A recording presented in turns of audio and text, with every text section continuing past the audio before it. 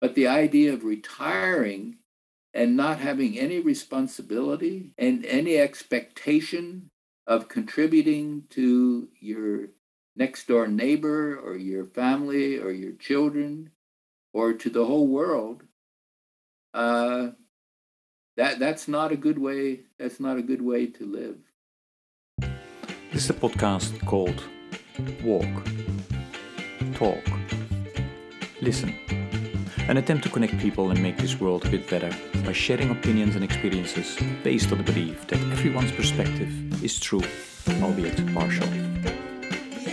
My name is Maurice Blom, and I would like to welcome you to yet another episode of Walk, Talk, Listen.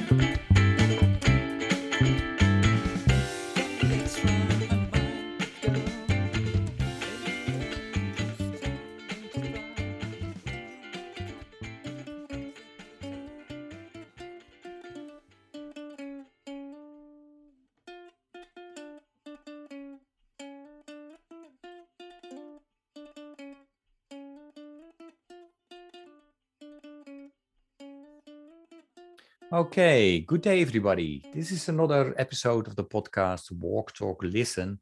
And as always, I'm delighted with today's guest who will introduce himself. Ray Martin, please go ahead. Okay, well, what to say about myself? My name is Ray Martin. I grew up in Pennsylvania as a Mennonite farm boy. Some of you may know about the Amish in Lancaster County, Pennsylvania.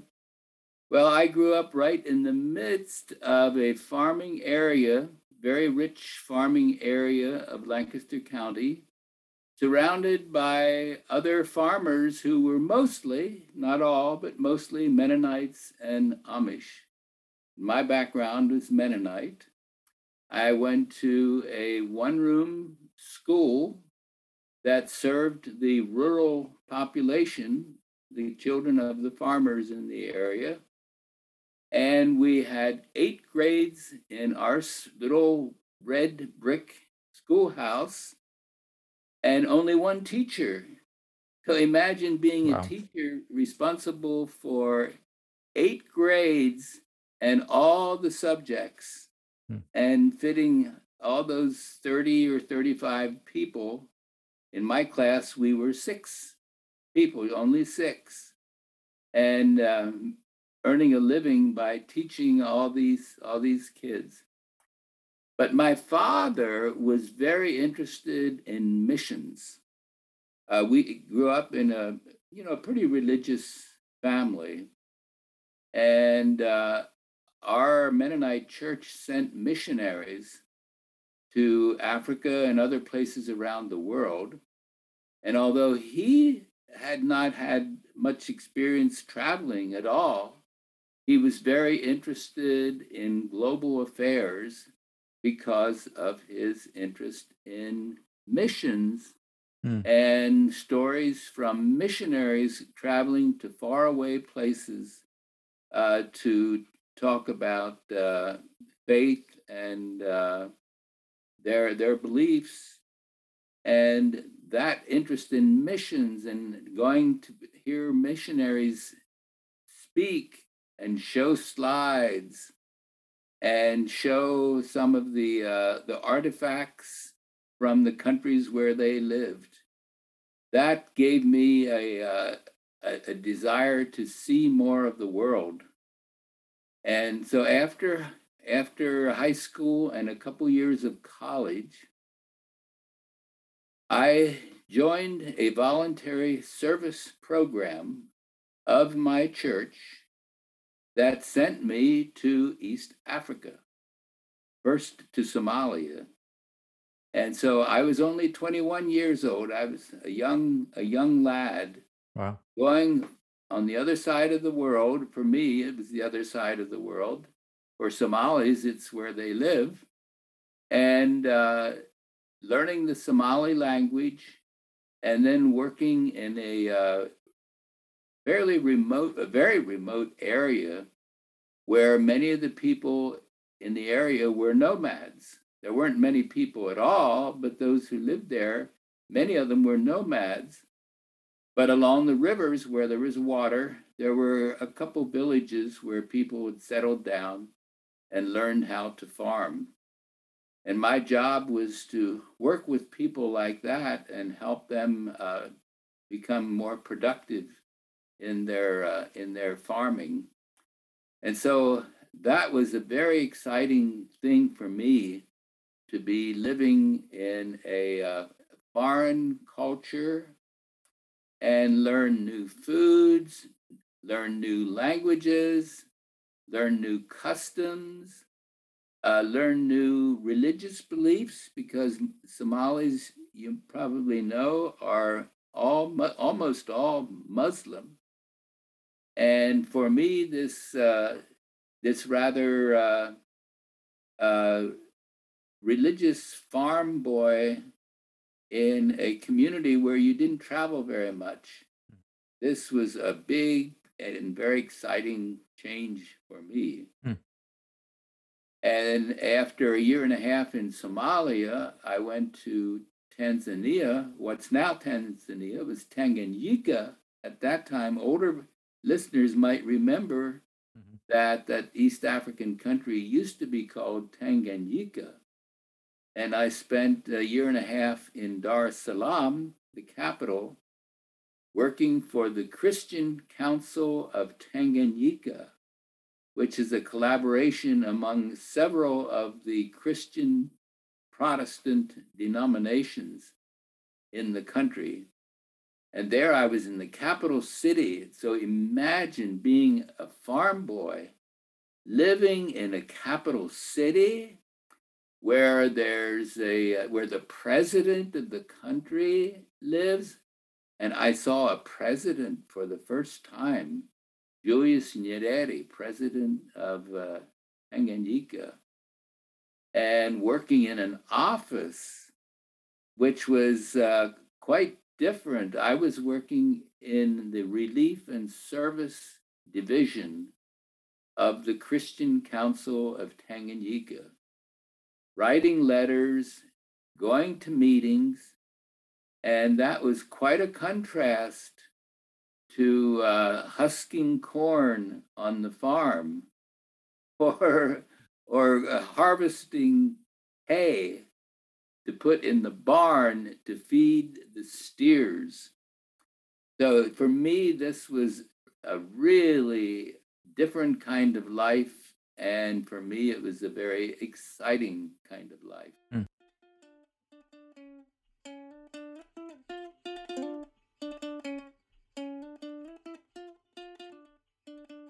So during those 3 years that you were in Africa, in those 2 African countries, were your parents not worried? Did they not tell you to, Ray, come back and go to school? No, in my case, no. And it was because my parents were so interested in missions that they were very, very happy that one of their children chose to go far away. And in their mind, I was part of the missionary enterprise carrying the Christian gospel to people in Africa. And a story that illustrates my parents' attitude is that later my youngest brother went to Vietnam as a volunteer. And he was there in 1975 when the North Vietnamese Army and the Viet Cong overpowered the Southern Vietnamese Army, and all the Americans left, but he chose to stay because he wasn't there in support of the American cause related to the Vietnam War. And for a while, nobody knew where he was because communications had not weren't very, very good. And the local newspaper interviewed my father and asked my father whether they weren't worried about his safety, their son's safety.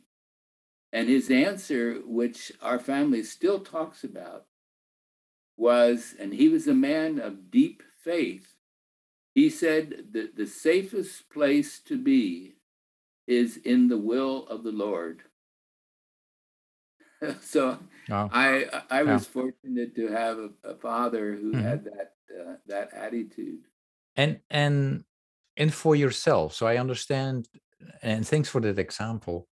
It's really amazing. But for yourself, when you went there, did you have a same feeling and the same view on this, or was it more of an adventure for you than anything else? When I went there, I thought of myself as a missionary. Uh, I had a deep faith, and I accepted the beliefs that I heard growing up, and so I did feel as though I was there in the will of the Lord, and that wasn't inconsistent with seeking adventure. So I felt both of those Mm, motivations in what took me to Africa. okay. So then, Okay. Yeah. You went back and after then you went to school, right? Yeah. yeah, so I finished college. Majored in economics. Mm, I graduated from a Mennonite college, Goshen College in Indiana, and then took 1 year of graduate school in economics at Vanderbilt University in Nashville, Tennessee, and then joined USAID, the U.S. oh, Agency for yeah. International Development. Is the foreign aid program, the development assistance program of the US government. And it comes under the State Department, Hmm. but which is for non-Americans, think of the State Department as our Ministry of Foreign Affairs, Hmm. and the USAID is somewhat independent, but it is part of the United States foreign policy. And I had learned about USAID both in Somalia and in Tanganyika, where I saw people working and saw the activities of the USAID missions in those countries. And it was that 3 years in Africa under the Mennonites that convinced me that I should pursue a career in international development. And I could have done that under the church also, Hmm. but I chose to go the route of joining the Foreign Service. And you did that work? You worked for USAID first within the US, or you went straight overseas? Well, we had an orientation program Hmm. in Washington. So I moved to Washington, which was also exciting for me to be Yeah. in the capital Hmm. city of my own country. Uh, so we interns had 8 months of orientation and working in offices some of that time, and then went overseas. That was the idea, and I was posted to the North African country of Morocco because I spoke some French. Morocco's a French-speaking country, and so I had the good fortune of being assigned to Morocco.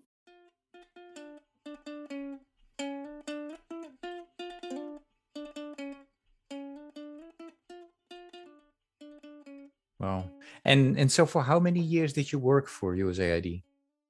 Well, I worked for USAID for 25 years, Hmm.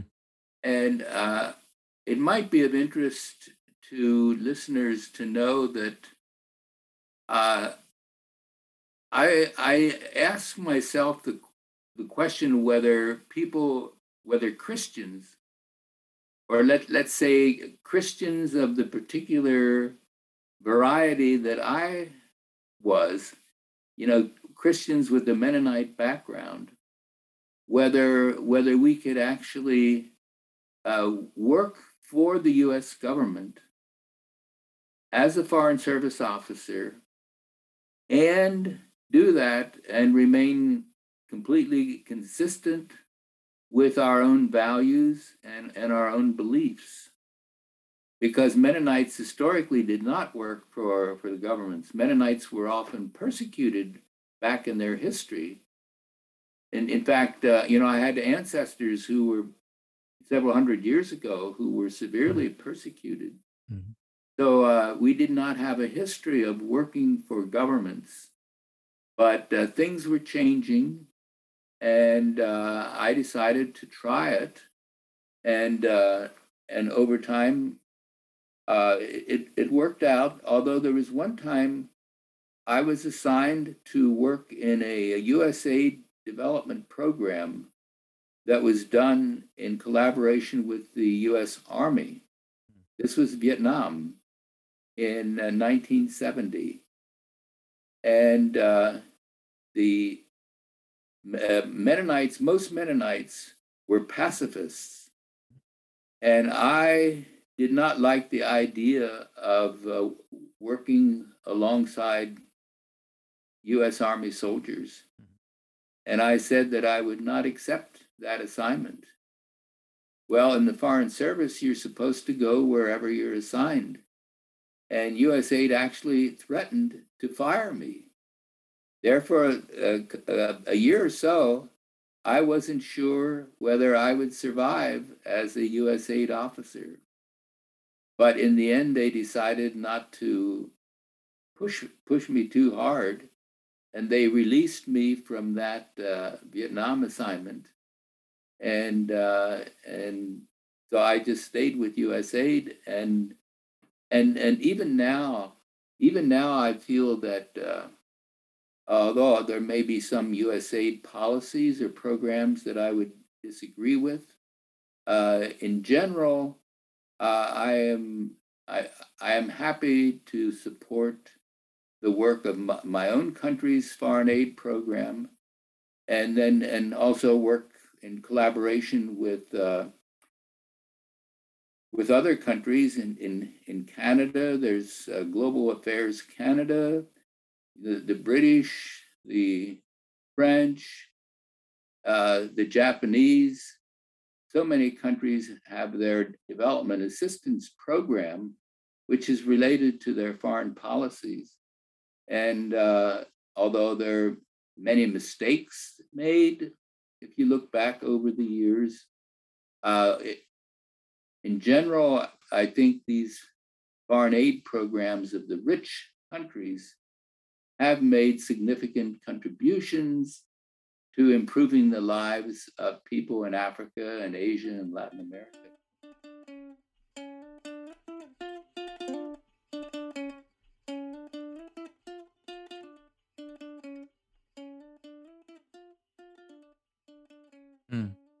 And Ray, but ultimately you decide to move on to start to work somewhere else, right?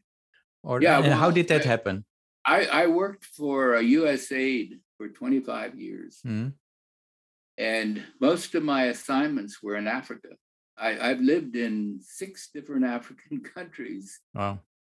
I think I've traveled in 34 African countries. After 25 years, I was 52, and I had an opportunity to go to the World Bank, which many of you know is an international development agency. It's not like a typical bank that you might think of. It's a development agency with headquarters in Washington, but working in developing countries all over the world. And so I always thought that working for the World Bank would be the ultimate dream of somebody like me pursuing a career in international development. So I could not turn down this opportunity to work at the World Bank. So in the year 2000, about 1992, when I was 52 years old, I left USAID and became a public health specialist for the World Bank, living in Washington, but traveling frequently to French-speaking African countries to work on health programs that the World Bank was financing. And so that was exciting too. And that took me to many more countries. Career-wise, when I was working for the World Bank, heard about an organization that began in the United States, although now it's global. And it's called Christian Connections for International Health, or CCIH. Yeah. And CCIH is a network of Christian organizations and individuals working in developing countries in the public health and nutrition and reproductive health area. And it's a network with members. One of the members is an organization that I had heard about and knew about called Church World Service. They were one of our members, and many of the major denominational mission programs, development programs, were members of our network. Mm. And I am something of a networker, I guess, a connector. Yeah. I enjoy getting people to work together. You probably heard of the African proverb that if you want to go fast, go by yourself. Mm-hmm. You want to go far, walk with others. Mm. Well, I choose to want to go far, and to collaborate with other people. So I eventually became a board member, and then eventually the executive director. For 14 years, I was executive director of this network of Christian. 14, 1-4. Okay, wow. 4 years, yes. And then finally at age 74, which was 2014, I stepped down as executive director and sort of retired. But growing up on the farm, the values that that were part of our culture just weren't compatible with somebody who wanted to sit around and listen to music or watch TV all the time. Yeah. And so I got very involved in climate change. And that's where I am now. I'm 81 years old.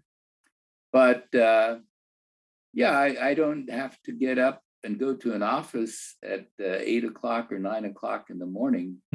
But I am very deeply involved in the issue of climate change, because I believe that if we don't learn how to live on the planet Earth in a more sustainable, less demanding, less polluting manner, we're going to be leaving our children, my children. I have 2 children, and I have 2 grandchildren. And I care about everybody's children and grandchildren.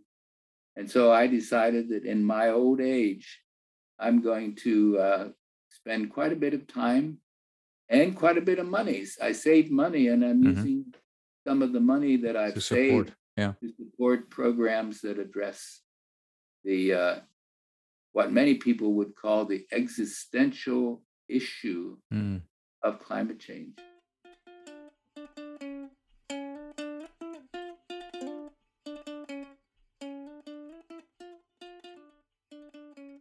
And do you do that through a different type of organizations, or through supporting a network?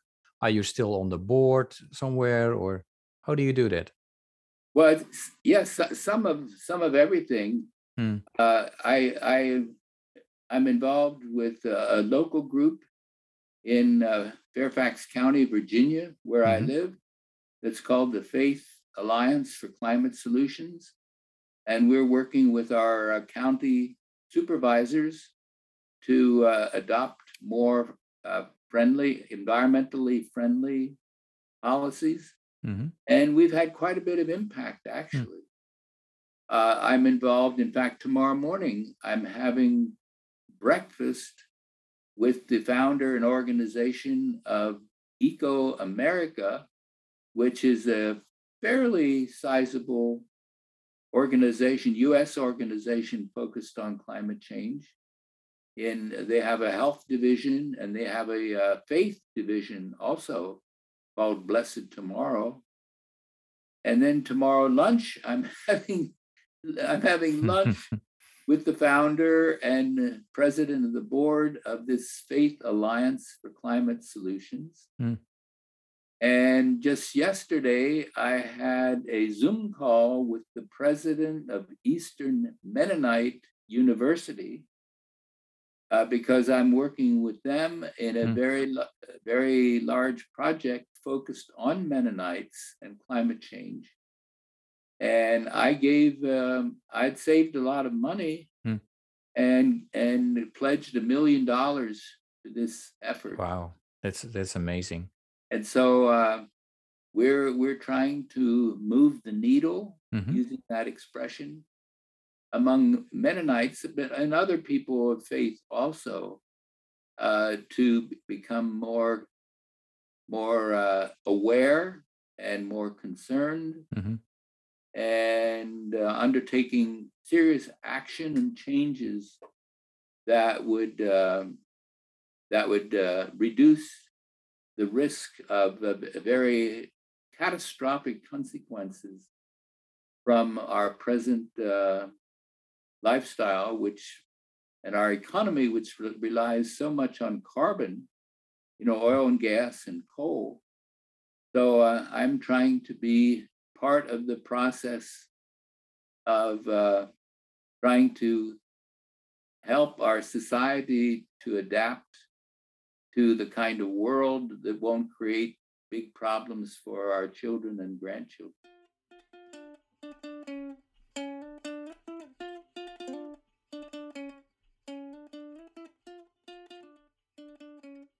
Well, that's yeah. I would like to applaud you for that. That's really great and very important. I mean, for the listeners, well, they know that very often we talk in this podcast about climate change, and what I'm always enthusiastic about is that many of my guests, if I ask them about the hope that they still have despite worries, is that the younger generation is really very often very concerned about our climate and trying to do something about it.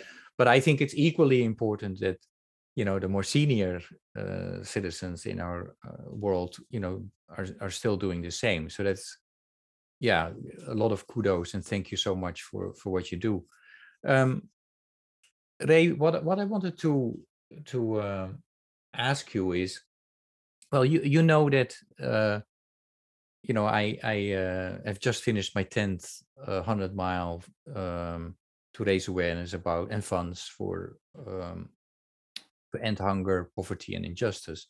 If you would be asked to walk 100 miles in a week, and we talked about a little bit, you're still walking. That is really impressive. If you would be asked to walk for a cause, for which cause would you do it? Is that climate change, or would it be something else? I actually do a lot of walking. For my 80th birthday, I organized a couple walks of 8 miles, but in one day. The idea being walk 1 mile for each decade of my life. Wow. And each year now, I do walk a half marathon, 2 half marathons in one day. I can still do it. It took me almost 4 hours to walk a half marathon in September. Yeah. But I was still alive and feeling tired, of course, but not too bad. So if I were walking for a cause, and I have walked, there used to be, I don't know whether they still have crop walks, or maybe that It is still Church exists. World. Yeah, absolutely. Yeah. That is Church World Service. Yes, that's us. Yeah. Okay, so that's yeah. I've walked, but it's a long time ago. I've Mhm. walked in crop walks. I think for a cause, uh, right now, if I organize something for myself, I would probably uh, build it around the theme of sustainability Mhm. and environmental justice Yeah. and climate change. Hmm. But a walk that would be that had a theme that was more generally just addressing poverty, Mhm. that would motivate me. Oh Hmm. yes.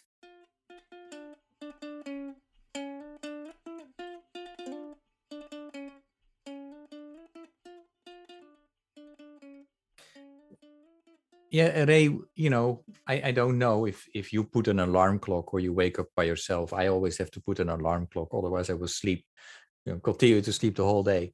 Um, but yeah, what makes it that you wake up in the morning, you stand up, and you think, this is, yeah, what drives you in life? I grew up in the post World War II area. I was born in 1940. So I lived during World War II, but I was a baby or a little boy and don't really remember it. But then in the time as I began to grow older and more aware, it was a period in the United States of recovery and growth after that devastating war. And I grew up with sort of the feeling that if we tried, we being all of us, if we tried, life would get better and better, and we would, through science, find new opportunities and new solutions to medical problems, to eh, all aspects of human life. And so I grew up with this sort of philosophy or this belief that we could make life better for ourselves and for everyone else. And I think that that that idea is still with me. Although some days reading the newspaper, it's really hard to think that things are getting better and better. But I still have something of that idealism in me.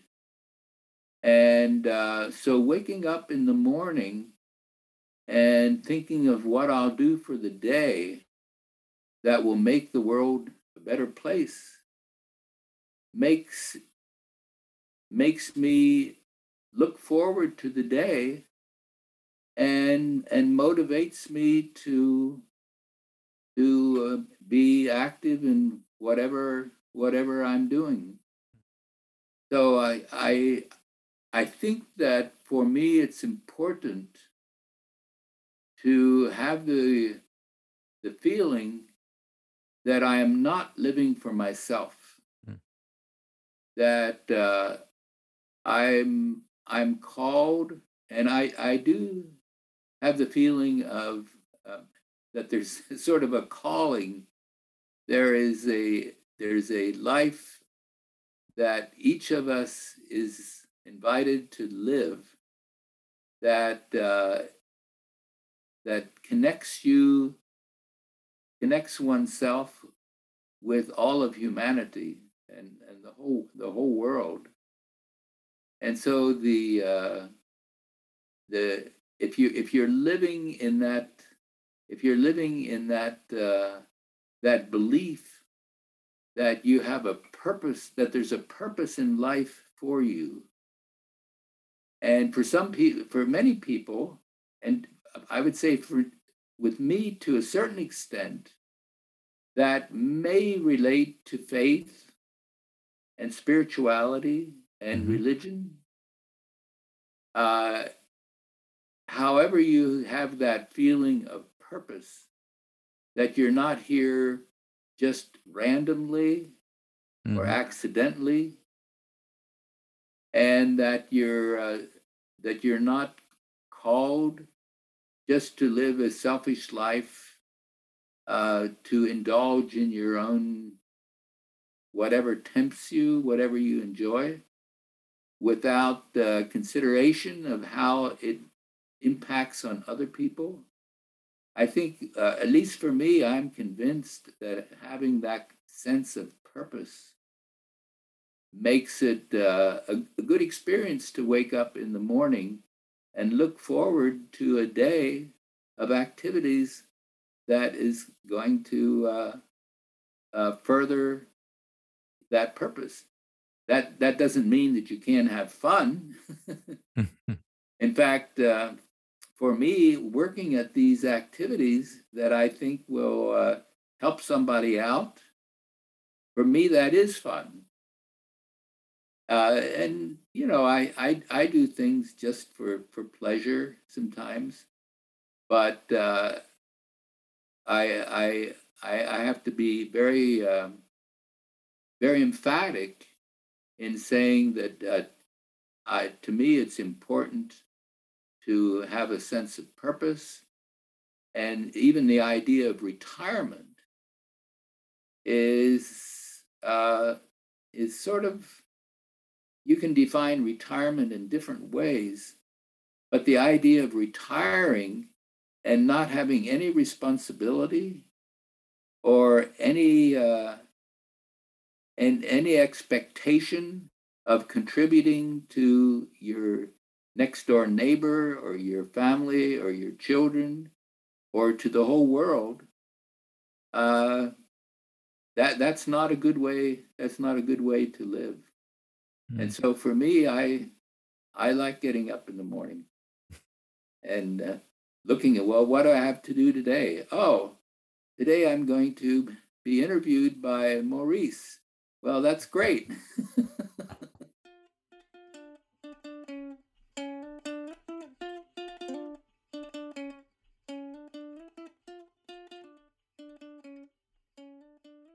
And Ray, you know, the Ray that was born, um, among this Mennonite, well, and then surrounded by the Amish as well, that went to Africa. Did At that time, did you look at things differently in relation to faith and spirituality and purpose, or was that, is that or did that remain more or less the same over your life, Well, I'll be over the course honest of your life? that, yeah, I'll be honest that it's not exactly the same. I guess I would say in some ways it's the same or similar, but in other ways it's quite different. Because I grew up in a very closed environment, and we went to church, and you know everybody around me was, or just about everybody around me, uh, considered themselves Christian. They weren't all Mennonites. A lot were Mennonites and Amish, but not all. But then I went to Somalia when I was 21, and Somalis are about 99% Muslim. So here I was, a young Christian boy living in a remote village in Somalia, where all the other people in the village were Muslims, and I observed how those parents taught their children what to believe and brought up their children to be good Muslims. And of course, that made me think about myself. Is Christianity, or my version of Christianity, the only right way? Uh, I had to begin to wonder whether the reason that I believed what I believed and the kind of Christian that I was, the kind of Mennonite that I was not necessarily because that's the only good way to think or to believe, but maybe one way along with other ways. And so I it was a very difficult transition for me to go from the kind of sort of narrow beliefs that I grew up with to where I am now, where I have a great deal of respect for people from many different faith traditions. And so now I still call myself a Christian, but it's not the kind of Christian that would argue that the only good way to live is the Christian way. So for me, having lived in other cultures, and of course read and learned about other cultures and other religions and other faiths, other spiritualities, has I think broadened me and my views about the world and truth and reality.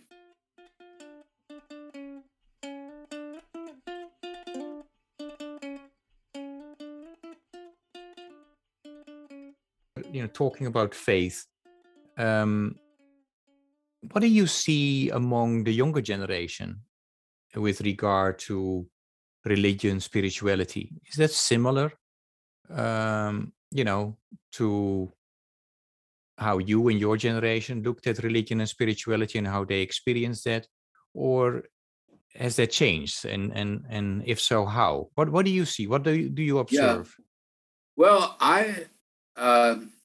I don't profess to have any special insight or religion or insight or understanding better than anybody else, but I do see that here in the United States, at least, and that may not be true of everywhere, say in Africa, but here in the country that I live in, people generally are not as tightly attached to one particular belief system or religion. In fact, surveys, many of you probably know, surveys in the United States show that the percentage of people who identify as one particular religion over time is declining quite a bit.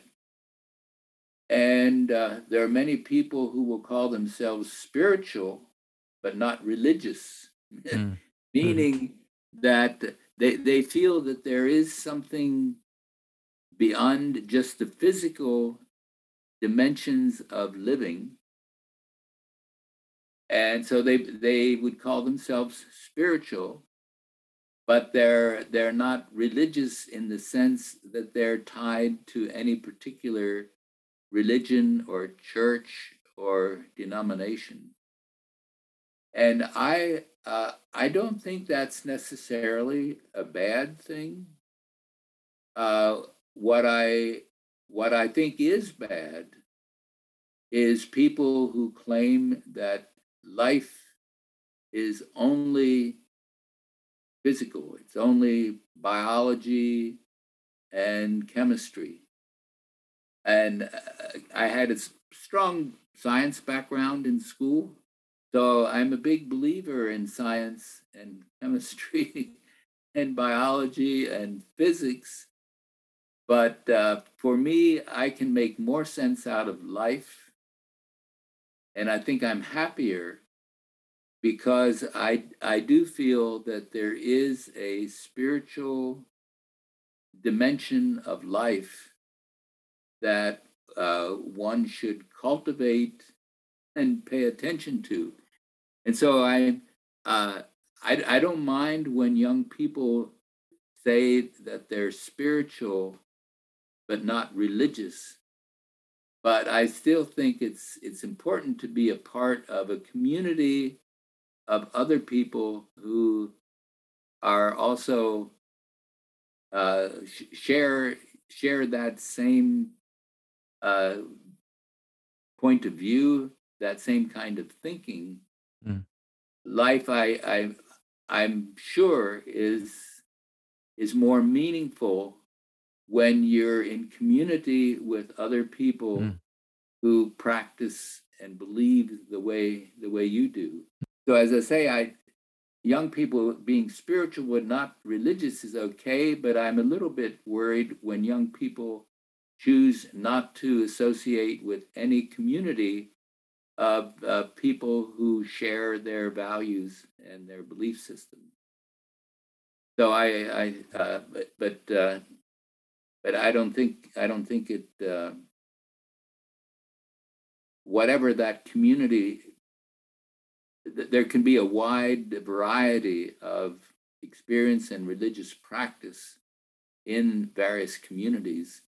But I think it's important to belong, to feel as though you belong somewhere.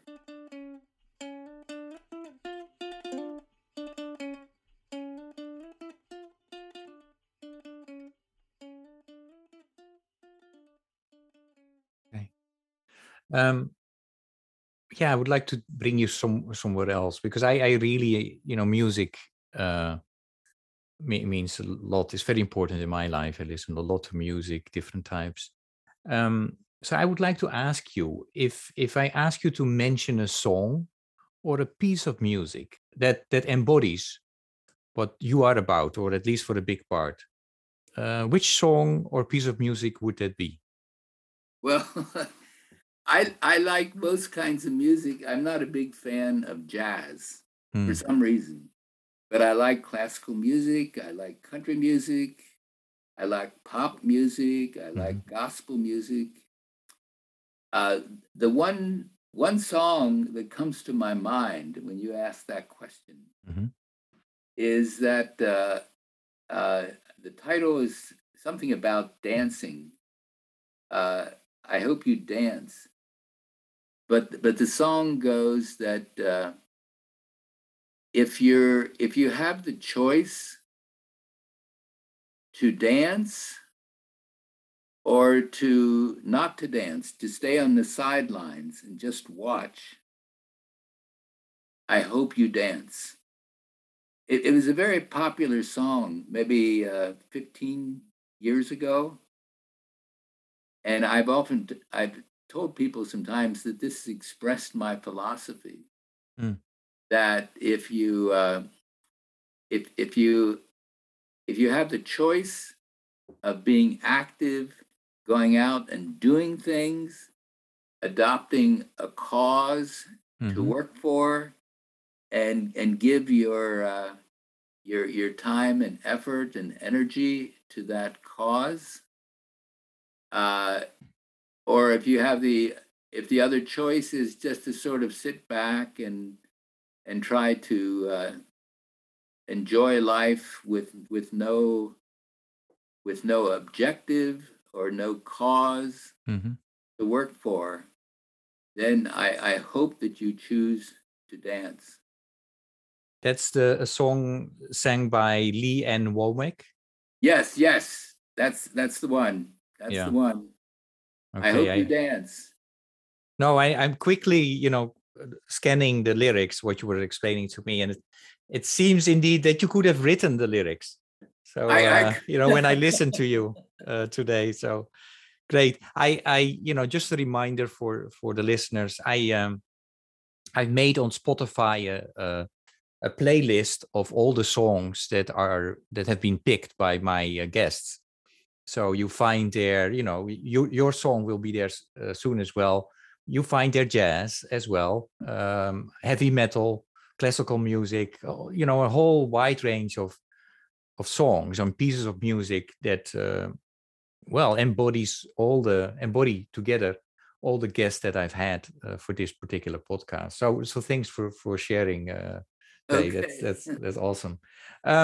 It always goes very fast. So I come to the last question with you, and that is any message, invitation, or question for the listeners from you. Oh,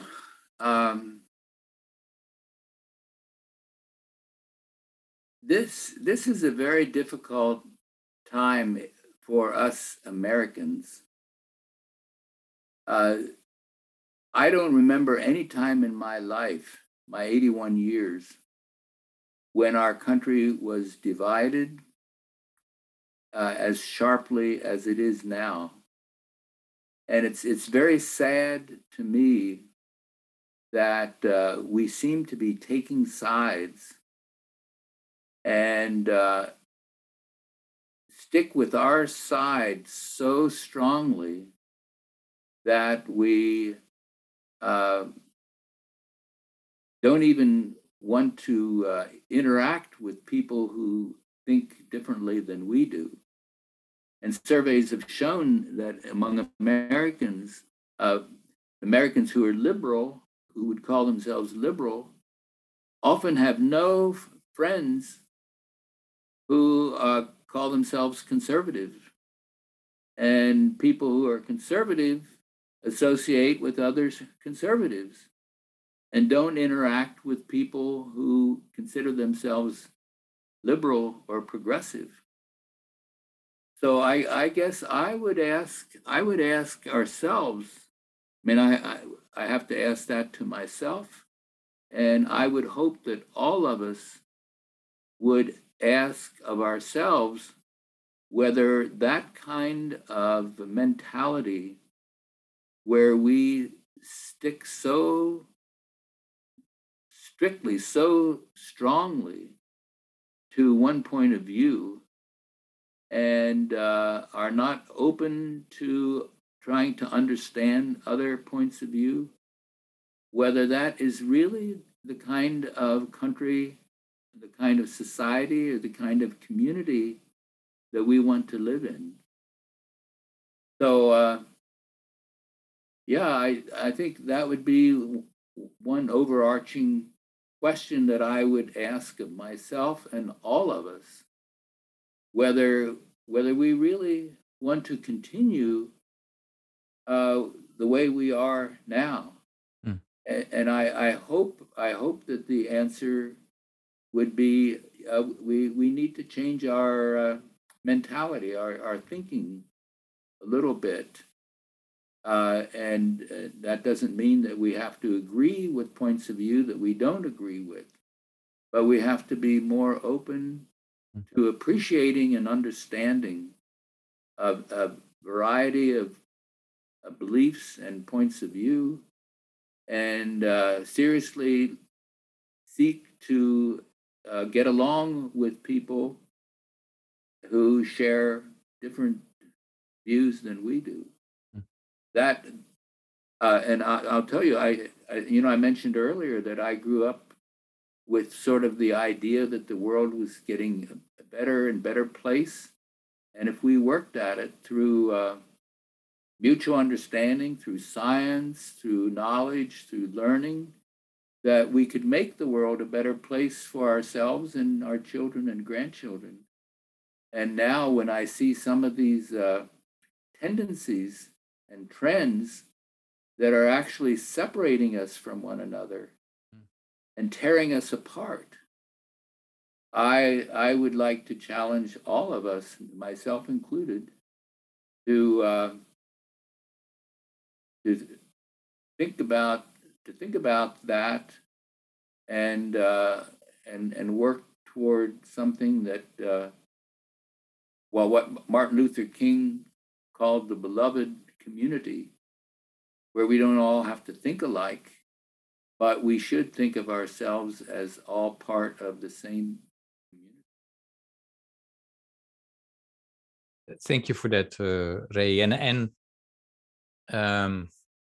well, it's almost that I'm so thankful for your, that question or raising this, because maybe the main reason for me in doing this podcast is to, to show people that, you have more. There is always, um, every perspective is true but partial, and if you consider that as a correct statement, you will always have the possibility to start a dialogue, because nobody can be wrong all the time. So, Yeah. um,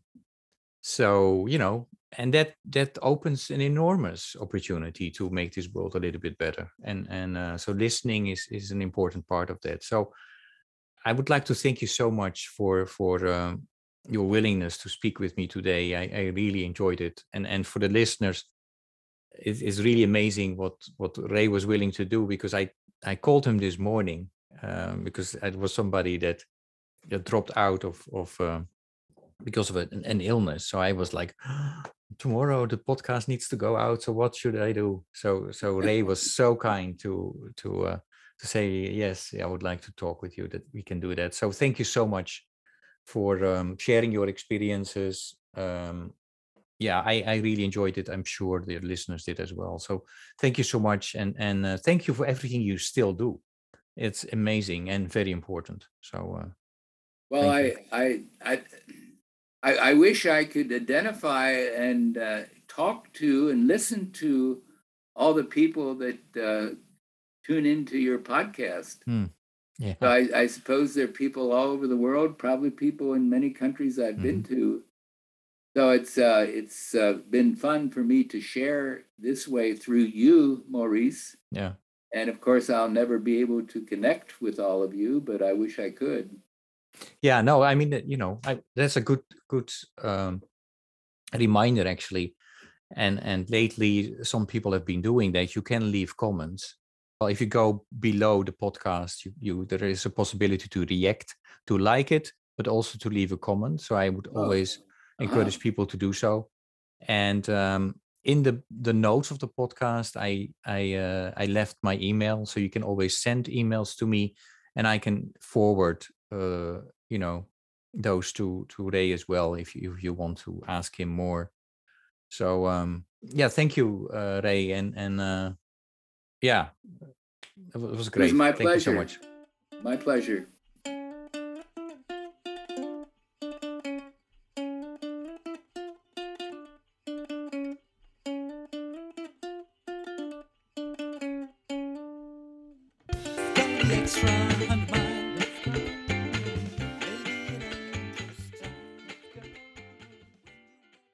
Thank you for listening to Walk, Talk, Listen. Please check us out on 100mile.org or follow us on Facebook or Instagram. I just finished the 10th 100 Mile Walk, and I really encourage you to check out our website 100mile.org to see how you can still contribute to this campaign. Thank you.